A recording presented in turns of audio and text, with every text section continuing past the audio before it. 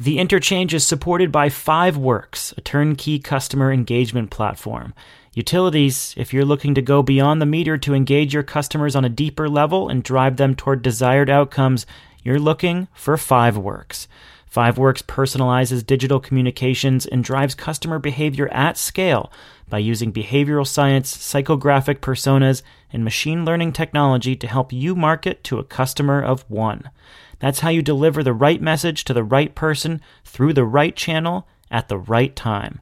To see how Fiveworks can help your program succeed, visit fiveworks.com/theinterchange. That's Fiveworks with an X. Fiveworks.com/theinterchange, or follow the link on the podcast page. A quick warning before the show. No, it's not an explicit language warning. This week's conversation was recorded at the beginning of the week. In part of this interview with Trevor Hauser, we discuss what causes outages in America, which is directly related to Rick Perry's proposed rule propping up coal and nuke plants in the name of resiliency. And we talk a bit about that plan under the assumption that a decision would come. Well, later that day, we got a decision from federal energy regulators. They declined Perry's plan. And so this saga, at least in its current form, comes to a close. But the conversation itself about what causes outages is still really fascinating, so listen to that. And it's wrapped up in a much bigger conversation about whether America's coal industry is really on the rebound and what comes next for energy policy in the U.S. Enjoy.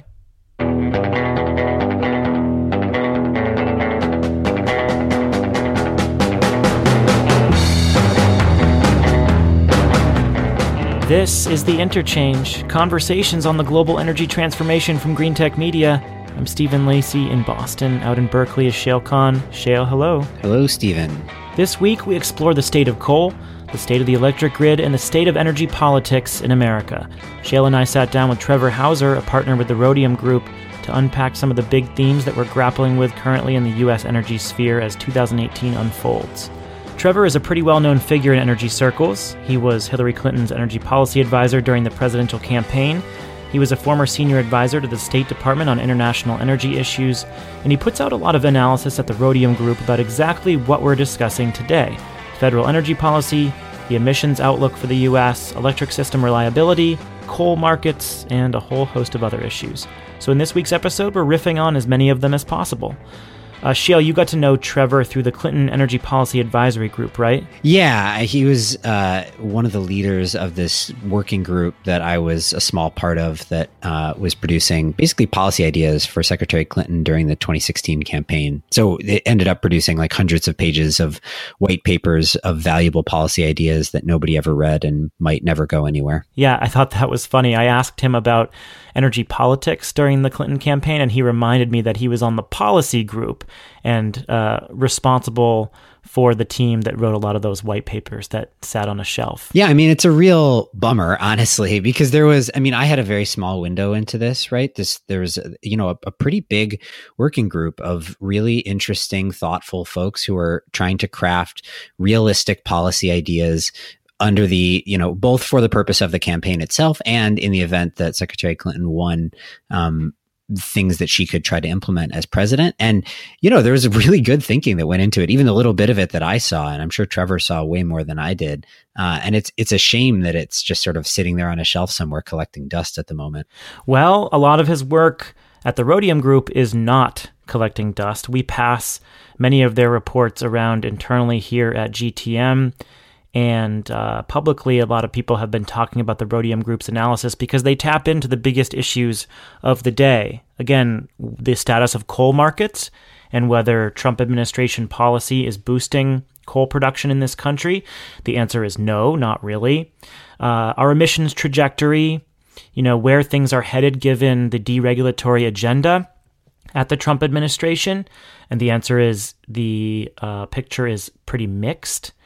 And also renewable energy policy and the health of the grid. So they have weighed in on what actually causes outages and have looked at heavy renewable grids and heavy coal, natural gas, and nuclear grids and tried to determine whether a mix of those technologies is responsible for outages or correlated with more or less outages, and they found that there's really no basis in reality for Rick Perry's proposed rule to ask for this 90-day fuel supply that would prop up coal and nuclear plants. So really interesting work at the group that has been getting passed around in energy circles. Yeah, I mean, one of the things that I really like about the work that Rhodium does is, first of all, they wade into policy issues. So everything that we talked about had some policy lens on it, whether the rules and regulations around coal are impacting coal demand, what's happening under the Trump administration, whether this, FERC ruling is warranted or not, and the politics of climate change. So everything they're doing has a policy lens, but, they're really good at taking the big issues in climate and energy policy and then finding data to figure out what's actually happening. And so they're doing quantitative analysis, but it drives a really clear point home typically in terms of what policy impacts are or what they should be. We began with a report card of sorts. How did the Trump administration fare in its efforts to bring back coal? Trump promised to bring back the industry, and with Scott Pruitt at the helm of EPA, he has undertaken a very aggressive regulatory agenda or deregulatory agenda to do just that. And I asked, so how's he doing? Not great so far, but to be fair, reversing a century-long decline in coal mining employment and a market-driven collapse in domestic coal consumption over the past 8 years is a pretty heavy lift. We just as a little bit of context setting, 2007 was the peak for U.S. coal consumption at a little bit above 1 billion tons. And between 2007 and 2016, production and consumption both fell by about 35 to 36% in the U.S. Coal mining employment fell from 125,000 to 75,000 miners. That's about where we ended 2016. So that was a backdrop when President Trump took office. We've got full year numbers out now, and it looks like production did rise a bit last year. So based on kind of preliminary data, U.S. coal production was up 6-7% in 2017. And that's a fact that the president has repeatedly highlighted on Twitter and in other fora. But it turns out that small recovery in U.S. coal production had nothing to do with a change in the domestic market for coal. It was entirely driven by a change in conditions outside the U.S. U.S. coal consumption last year continued to fall. It dropped by 2.4% year on year. Can we talk for a minute before we get into what's happened during the Trump administration about what was driving the decline since 2007? You wrote a good paper last spring that tried to actually quantify the impacts of various factors on coal's decline in the U.S. Can you just kind of rehash that and tell us why coal is on the decline? The first was slowdown and ultimately decline in U.S. electricity demand. U.S. power demand grew by 1% to 2% a year on average for most of the post-war period. And then starting in about 2006, 2007, power demand growth flattened out. And it seemed like initially that was just the result of the Great Recession, and power demand fell in 2008 and 2009. But then when the economy recovered, power demand didn't. And it's been pretty flat or declining ever since. And so that's meant a smaller market in which coal has had to compete. And then coal-fired power plants have faced some pretty competitive new entrants, increasingly affordable renewables, wind and solar that have outcompeted new coal plants for probably more than a decade and are increasingly outcompeting existing coal plants in certain parts of the country. And then, of course, the dramatic reduction in the price of natural gas due to the shale boom. That's how the composition of the domestic market has changed. And the question is, what role did regulations play in driving that shift from coal to natural gas and renewables? And certainly state renewable portfolio standards, the federal investment tax credit and production tax credit help make renewable energy cheaper to consumers and accelerated its expansion. But that's not generally what opponents of Obama administration regulatory action point to. They point to EPA regulations on coal-fired power plants specifically. And there were more than a dozen EPA regulations during the second term of the Obama administration that had an impact on the relative cost of coal. The most important was probably the mercury air toxics rule that prompted a number of coal-fired power plants either to install control technology or to shut down and switch to natural gas. Now, it's important to note that those regulations were put in place to address a neurotoxin, mercury, that has severe health consequences, particularly in children. And the regulations did accelerate the retirement of coal-fired power plants between 2011 and 2015. But when we add all that up, given the average generation rates of those plants before they retired, that at most contributed to about 5% of the decline. The vast majority was just a dispatch change between operating coal-fired power plants and natural gas power plants or renewables. Okay, so we have this basically decade-long secular decline in coal driven primarily by market factors, as you mentioned. Then the Trump administration comes into power and coal production goes up, but as you said, not because they reversed that trend, but because there was a big increase in exports. So why was there a big increase in exports all of a sudden in 2017? Well, and that's actually, the export story is an important untold part of the story of the past decade too. So at the peak in 2011, the four largest U.S. coal companies that account for about half of all U.S. productions, Peabody, Alpha, Cloud Peak, Arch, they together had a market capitalization of about $35 billion. And by the end of 2016, three of the four were in bankruptcy and their combined market cap was $150 million. And that was one of the most spectacular collapses of shareholder value in U.S. market history. And the primary cause of that decline in the value of those companies actually didn't have anything to do with changing market conditions in the U.S. and had more to do with changing market conditions outside of the U.S. So in the peak in 2011, 2012, Chinese coal demand had been growing for about a decade at double-digit rates, and these companies expected that to continue and made big bets, multi-billion-dollar bets on coal mining assets in Australia, started investing in export terminals on the western U.S. To allow coal from the Powder River Basin to be shipped to Asia. And instead of that continued double-digit decline in demand from China, Chinese coal demand started flattening out and declined, in fact, between 2014 and 2016. That led to a collapse in global coal prices.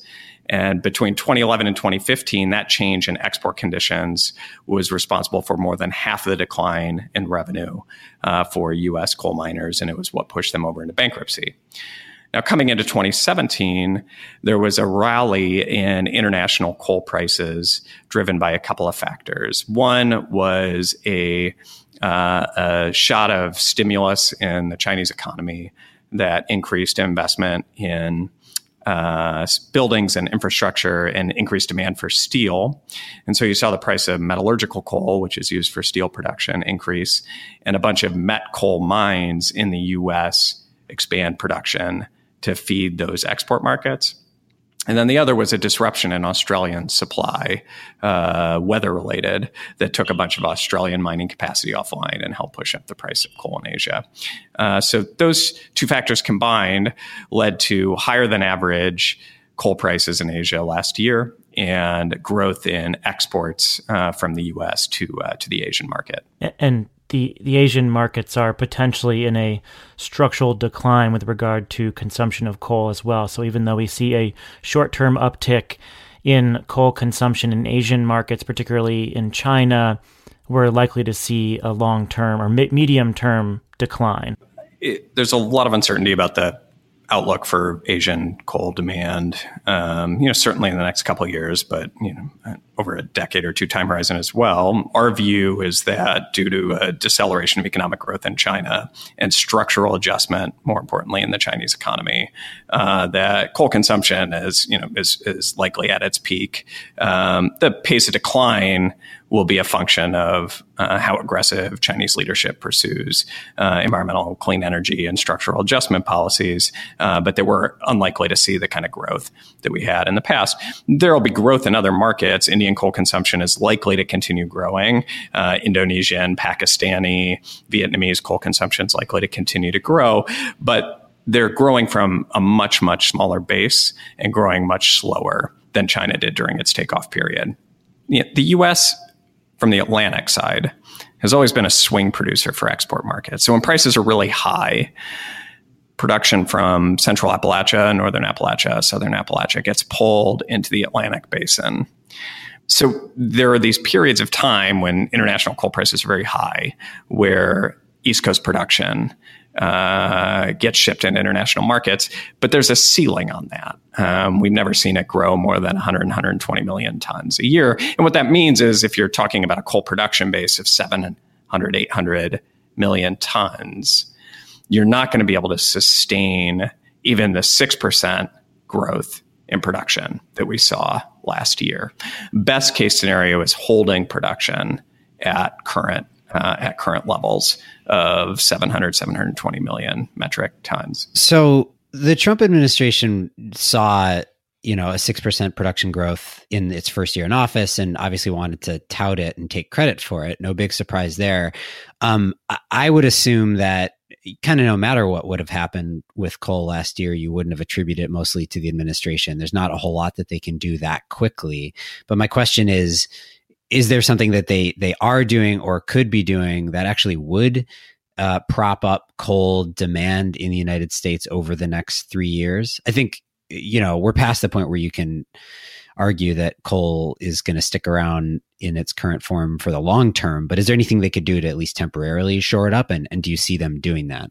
The actions that Pruitt's EPA in particular has taken will certainly slow the pace of decline of U.S. coal demand in the U.S. So rescinding the Clean Power Plan, not enforcing environmental regulations on the books targeted at conventional air pollutants, and more importantly, not proposing any new policies to address greenhouse gas emissions, which another administration might have done, means that coal demand in the U.S. is going to decline less quickly than it would have otherwise. And for a couple of years, you might actually see it flatten out and not decline. But that's very different than the kind of renaissance in U.S. coal production that President Trump, when he was candidate Trump, promised. And it's not clear that flat coal consumption in the U.S. is really much of an answer for communities that have been dependent on coal mining for decades and are trying to figure out where to go in the years ahead. I grew up in Wyoming. We produce close to half of the coal consumed in the U.S. And there's been a increasingly honest conversation in the state about what the future looks like and whether this is just one more commodities cycle that the residents of Wyoming can ride out and that there's another boom waiting on the horizon, or whether we're really in a structural decline and it's time to start investing in other types of economic growth and job creation. And I think the disservice that the administration does to communities like those in Wyoming and West Virginia and Kentucky by promising a return to the kind of peak boom days, which for Wyoming was about a decade ago, and for West Virginia and Kentucky was almost a century ago, is that it delays the kind of investments and tough policy decisions that those states need to make. It's going to require some kind of painful decisions in the short term, and facing hard truths about what's happening in the market. That even if actions by the current administration are able to slow the pace of decline, coal production is never going back to where it was. That concerns about global climate change are not going away, and that the sooner communities make investments in alternative drivers of economic development and job creation, the better off they're going to be. So I want to transition to talking about another piece of work that you guys have done that I really liked, which was looking at what actually causes blackouts in the US historically. And it's relevant, obviously, because by the time this episode posts, we may or may not know what FERC is going to do about this notice of proposed rulemaking that came from Secretary Perry about sort of offering full cost recovery to any plant with 90-day fuel supply. And the argument that he was making, basically to save mostly coal and to some extent nuclear plants, was that this is what's required to maintain reliability on the grid. And when they did that, you guys put together an analysis that was actually using data from the EIA on what actually causes blackouts. So can you give us kind of the high level conclusion of when we have had blackouts in the US, what has caused them? Yeah, sure. So when Secretary Perry proposed the rule to FERC and focused on this kind of fuel supply reliability issue, the question we asked ourselves was, well, how much of an issue is generation side issues as a whole in terms of determining blackouts? How major of a factor is that? And we dug through some EIA data. Unfortunately, whenever there's a blackout, utilities have to report it to EIA. And so we have a pretty good data set of every outage for the past 5-6 years, how many customers were impacted, how long the lights were out, and what the cause of the outage was. And what we found was that the vast, vast majority of power disruption to consumers is caused by line issues, transmission and distribution line issues, not generation side issues. And then within generation issues, fuel insecurity, so the inability of a power plant to get the fuel it needs to operate, which is the target of Secretary Perry's proposal, has accounted for only 0.00007% of all lost customer hours. Can you just repeat that again? It's worth repeating. Yeah, 0.00007%.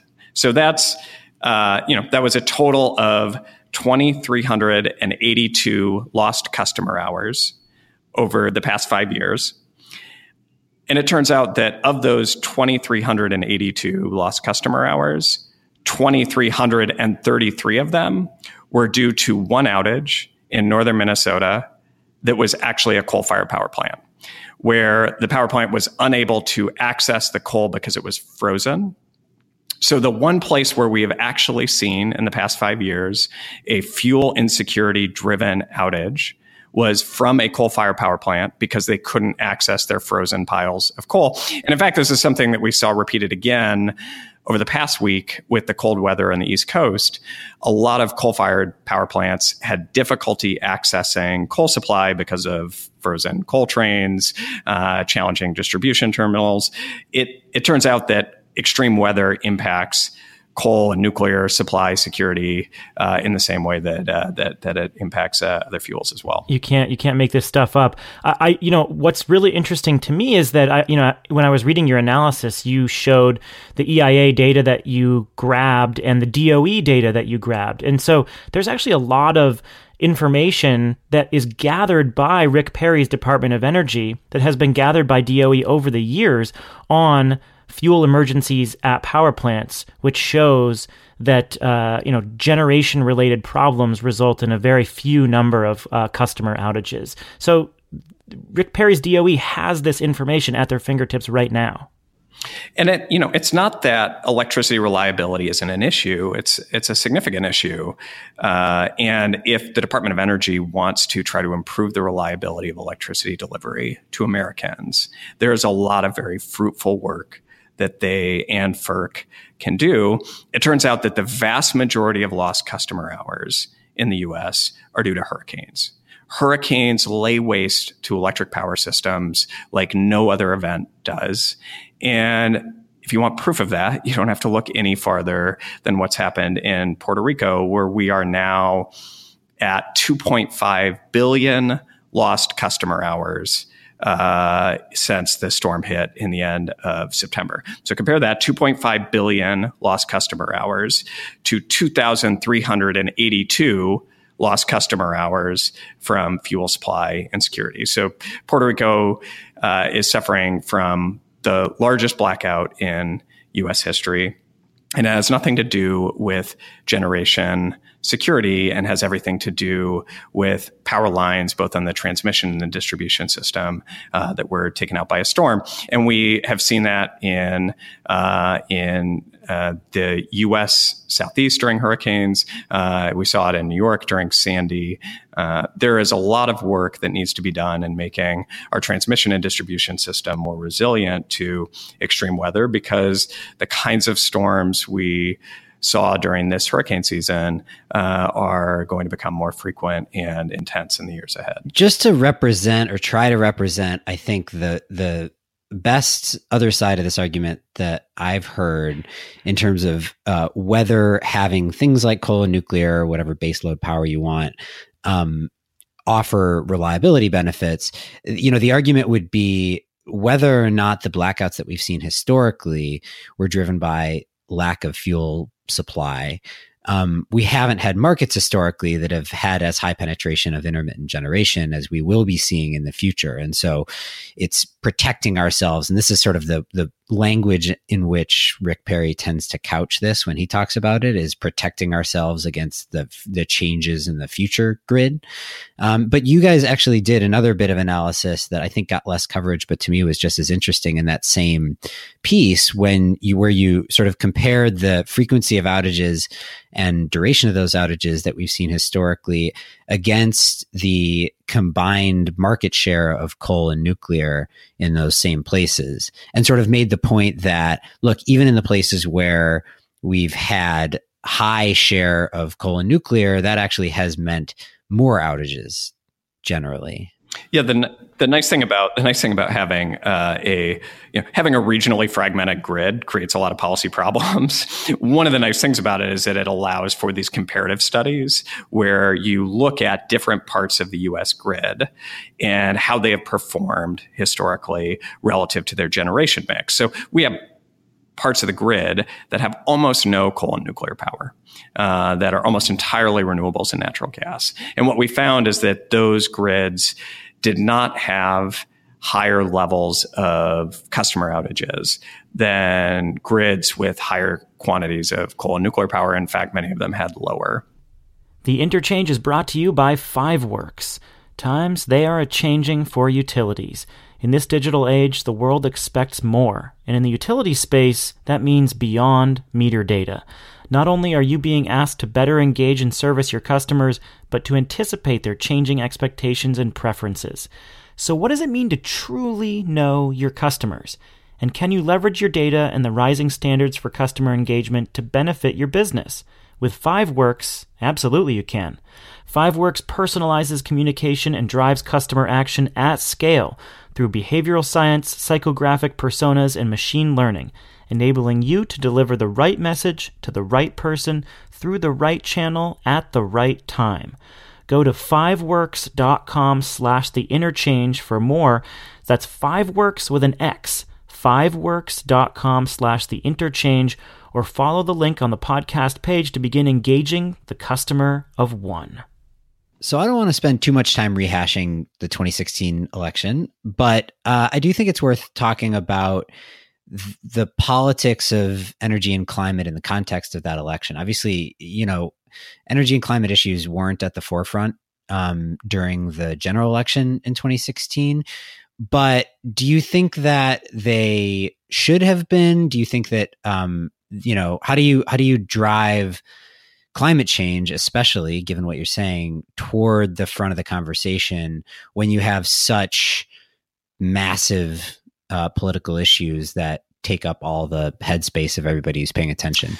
Yeah, it's a good question. I don't know that I'm going to have a satisfactory answer to it, but I can share some of my kind of current thinking. I think we've got two challenges when it comes to the politics of climate and climate policy in the U.S. One is partisanization. I think, Shayle, you and I talked at the GTM Solar Conference a year ago about increased partisan divide on climate, that in 2008, you had both a Republican nominee and a Democratic nominee who promised that climate would be one of their policy priorities, and both of whom supported cap and trade legislation. Both Barack Obama and John McCain endorsed cap and trade as part of the 2008 presidential campaign.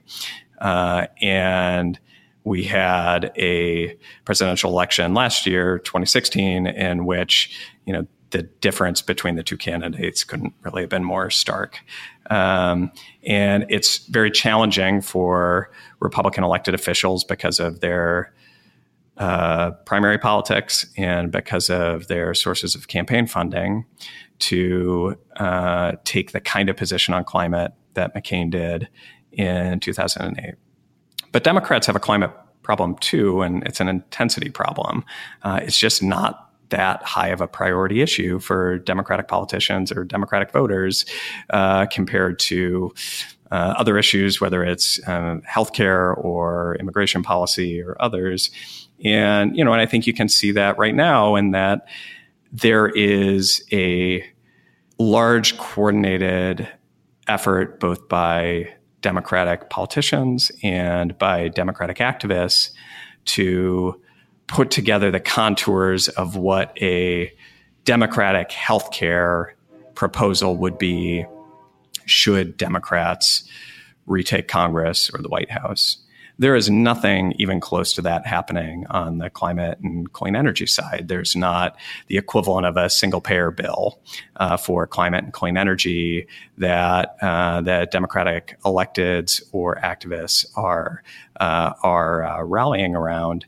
And in part, that's because it has not traditionally been as motivating of an issue for Democratic voters and therefore for Democratic electeds as others. I think that's starting to change. I think one of the kind of unintended consequences maybe of President Trump's kind of direct assault on both Obama-era climate regulations and the Paris Agreement is that it has catalyzed a level of awareness and interest in climate policy among Democratic voters that wasn't there before. But I don't think that's yet at the level that would be required to ensure that that climate legislation would get kind of high priority billing under a future Democratic administration. You mentioned there's this effort around defining what a healthcare legislation from the left should look like. And what's happening there that I find interesting is that it is coalescing around either some version of Medicare for all or single payer, something that sort of traditionally would have sat to the left or on the more progressive side of the spectrum. And I wonder whether, if this were to happen with climate and energy, if we were to define what the roadmap should look like, would you think the same thing would happen? I would think the equivalent in the case of climate and energy would be either climate legislation that goes beyond the Paris Agreement, says we will do more than that, something more aggressive, or on the energy side, there was some debate in the primary on the Democratic side in 2016 about whether to push for like 100% renewables target or something like that. Would you expect to see something like that come out? Because the general direction right now is that Democrats, as they're defining their agenda, are sort of angling left? Or do you think that, you try to bring along some Republicans who have a hard time, coming out in favor of any climate legislation now, but you might be able to peel a couple off if you do something that isn't as aggressive? Yeah, it's a good question. I mean, I think the first choice that a future Democratic administration would have to make is whether to continue to pursue a regulatory agenda like President Obama did, or whether to push for legislation. Secretary Clinton in the primary chose a continuation and expansion of the primarily regulatory focus that the Obama administration had taken. That's going to be less of an option for a future Democratic administration, both because of dismantling of that regulatory apparatus that's currently underway, and just also because of the time lag it takes to put those regulations in place. So I think it'll be to be on track to meet a Paris Agreement target, and certainly to achieve a 80 to 90% long-term reduction in U.S. greenhouse gas emissions. I think it'll be increasingly necessary to move legislation. And so then the question is kind of what type of legislation do you put forward? I think more important than the specific design elements of that legislation is the process to ensure that all parts of, at a minimum, the Democratic caucus can support it. There's a divide within the Democratic Party between environmental groups and organized labor on many of these points. We in the kind of clean energy field talk a lot about the hundreds of thousands of jobs that are being created in wind and solar and energy efficiency. And that's very real and very true. It is also the case that very few of those jobs are unionized. And when you talk to organized labor, particularly the building and construction trades, which represents 3 million Americans that get about half of their hours in the energy sector, they see very, very few hours coming from renewables, probably 20 times as many hours just from pipelines as all renewables combined. And so for them, they still don't see that clean energy future as being one that's going to benefit their members specifically. And that creates a political challenge for Democrats in putting together a piece of legislation that can bring all parts of the party together.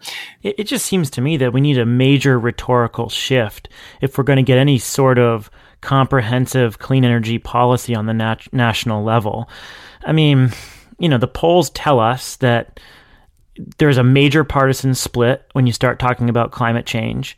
And then when you start talking about free markets and the competition of renewable energy and consumer choice, everybody loves it. Right after Trump was elected, there were a couple Republican polling outfits that showed renewable energy is a winning issue. And we've seen this time and time again. No matter the voter or the administration, you see wild support among both Tea Party Republicans and more traditional Republicans for renewables, and therefore, implicitly climate action. So I wonder if folks, across the spectrum, we're talking about Democrats here, but legislators across the spectrum should adopt language like crafting new national interconnection standards, or, look at what Angus King from Maine did. Senator King from Maine in 2015 introduced the Free Market Energy Act that would unbundle rate structures, that would open up the door for time variant pricing, and different tariffs to reflect the local costs of solar and storage and microgrids and so forth. It set standard interconnection policies. It's a bill that would do a lot to propel distributed energy and renewables, but it's not creating this top-down mandate per se in the way that we traditionally know them, in a way that gets a lot of resistance from folks. So it just feels to me like we need a complete language shift on this stuff. But I think that the problem is you can and probably should do a lot of that stuff, and you can use different rhetoric to get there, and that might help you achieve it faster politically. But that's all in some ways small ball when you're talking about the big picture issue, which is climate change and hitting greenhouse gas emissions targets for the US. Like you can do lots of things to incentivize interconnection and distributed energy and make renewables easier to build. And that's helpful and important. But I think generally that doesn't get you to our Paris targets alone. You need some form of national climate or carbon legislation or regulation. And it's hard to do that without talking about climate change. Right. But like the Waxman-Markey bill, for example, set short-term targets that were below short-term renewable energy targets that were below what we had already hit at the time. I mean, the national policy that we've seen crafted so far has been pretty abysmal, and it's pretty clear so far that the stuff that we've toyed with on the national level wouldn't actually get us to the targets that we're talking about, which don't allow us to avoid catastrophic climate change. I just think that, like, you know, the supposed forward-thinking national policies that we've put forward have not actually been all that ambitious. And so cutting red tape and allowing localities to implement this stuff in a more seamless way seems like more ambitious than some of the national targets that we've been talking about.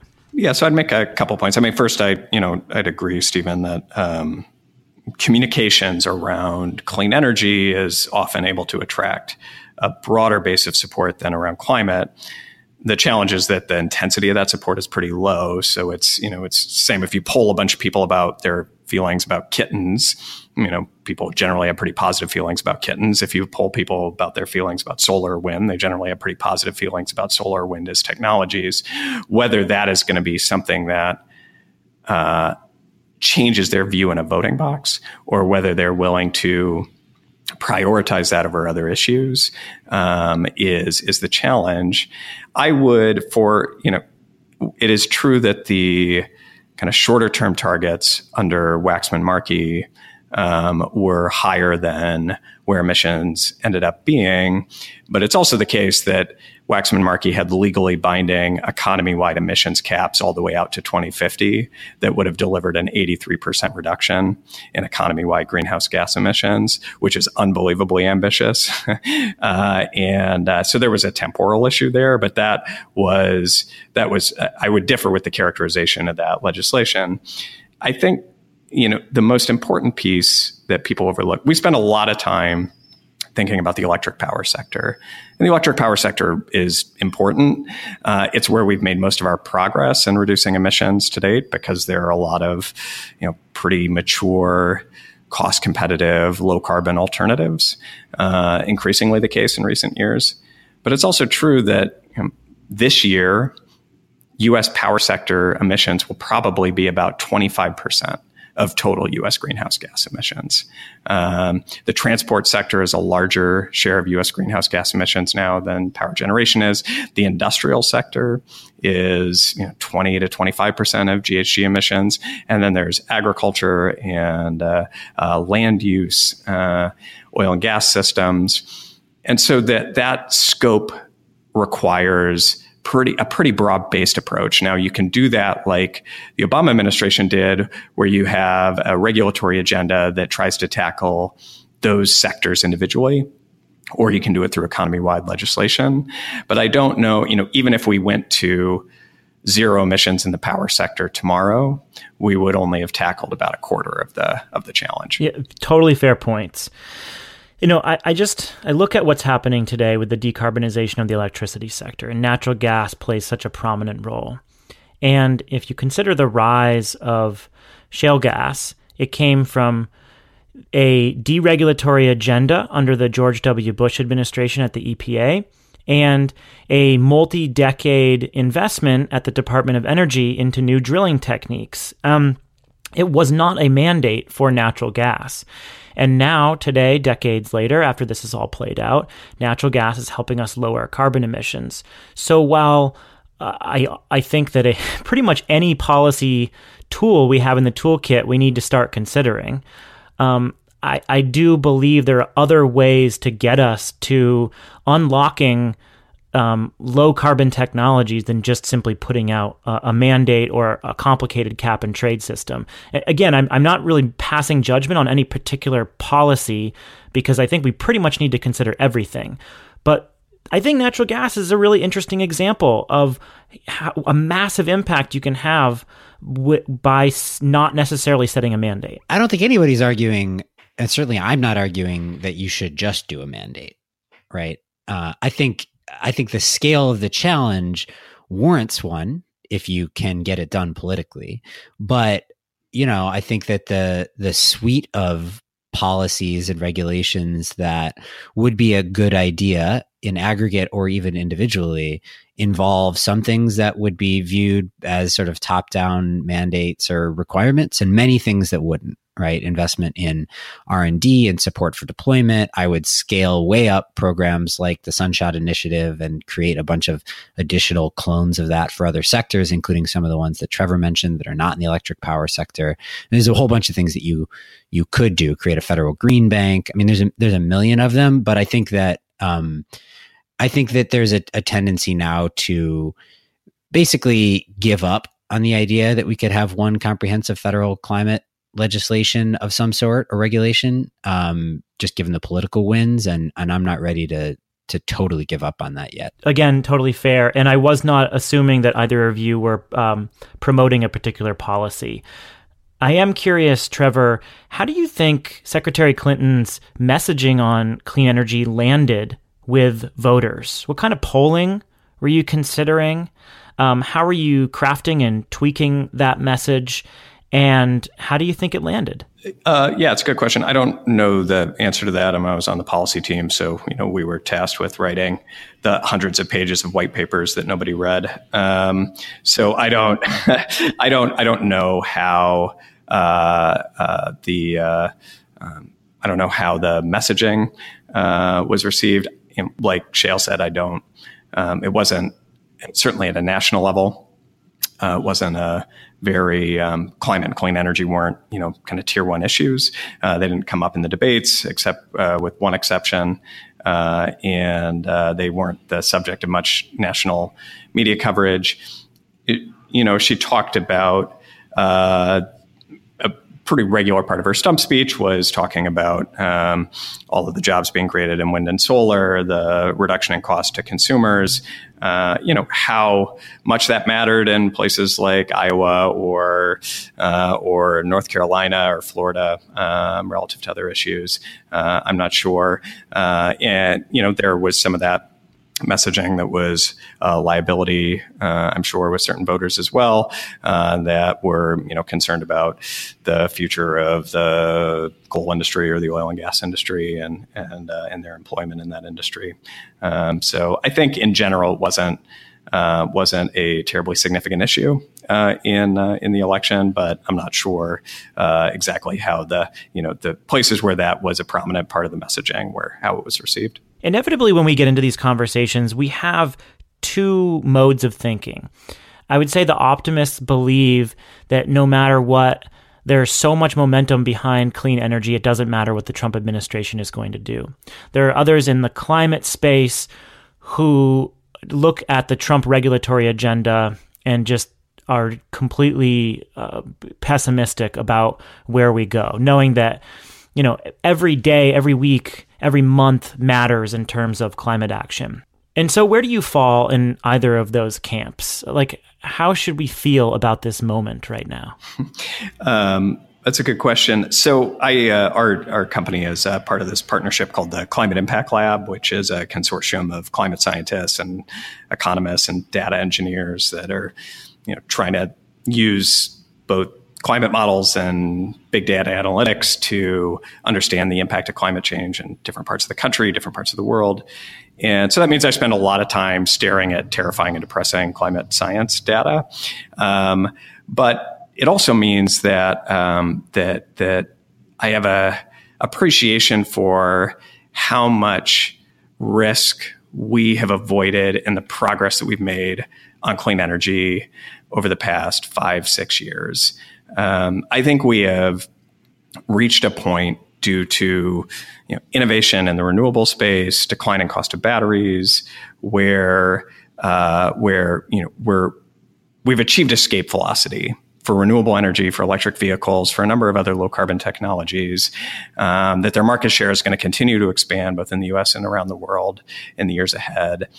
And the result of that in terms of reduction in global emissions and the reduction in risk and impact to human civilization is really dramatic. So, if you take the kind of emissions trajectory we were on about a decade ago and extrapolated it forward, we were looking at a world where in much of the US, summer temperatures would have gotten to a point where the combination of heat and humidity made it impossible for humans to be outside for more than 30 minutes a day.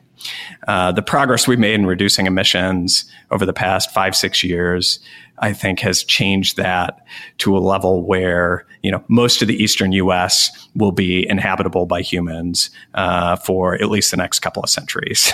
That might not sound like good news, but in the kind of in the dark morass of climate science that we spend a lot of our time in, that's a pretty significant achievement. The reduction in emissions that we've achieved over the past decade, I think, has probably reduced the total economic cost of climate in the U.S. by at least half. So that's the good news part of the story. The bad news is that we're still a long way from emission reductions that'll keep global temperatures below 2 degrees C. And if you look at the past 5-6 years, we've been reducing the carbon intensity of global energy supply by about 0.5% a year. In 2016, we probably reduced it by almost 1% a year. To keep global temperatures below 2 degrees, we need to reduce the carbon intensity of global energy supply by 2 to 3% every year for the next 30 years. So there's a lot of work we still have to do. We got to be going a lot faster. But climate risk is not binary, and the first few tons that you reduce deliver some of the most significant benefits in terms of improved outcomes for human beings and for the planet. And the progress that we've made over the past decade is nothing to sneeze at. Trevor Hauser is a partner with the Rhodium Group. He was formerly Hillary Clinton's energy policy advisor. He is a former senior advisor to the State Department on international energy and environmental issues. And his analysis at the Rhodium Group is fantastic. We will, of course, provide links to a lot of the studies that we discussed in the podcast in the show notes right there for you to access. Trevor, thank you so much for coming on the show. We really enjoyed this. Hey, thanks for having me on, guys. I appreciate it. That's going to do it for this week's show, folks. If you like these conversations, please share them around. Send a link to your colleagues or your friends. You can also go into Apple Podcasts and give us a rating and review. That is always very much appreciated. You can find us anywhere you get podcasts if you're not in the Apple ecosystem. Google Play, Stitcher, TuneIn, SoundCloud, wherever. Just download us, find us, subscribe, pass it around. Thanks for joining us, folks. With Shayle Kann, I'm Stephen Lacey. This is The Interchange, a production of greentechmedia.com. We'll catch you next week.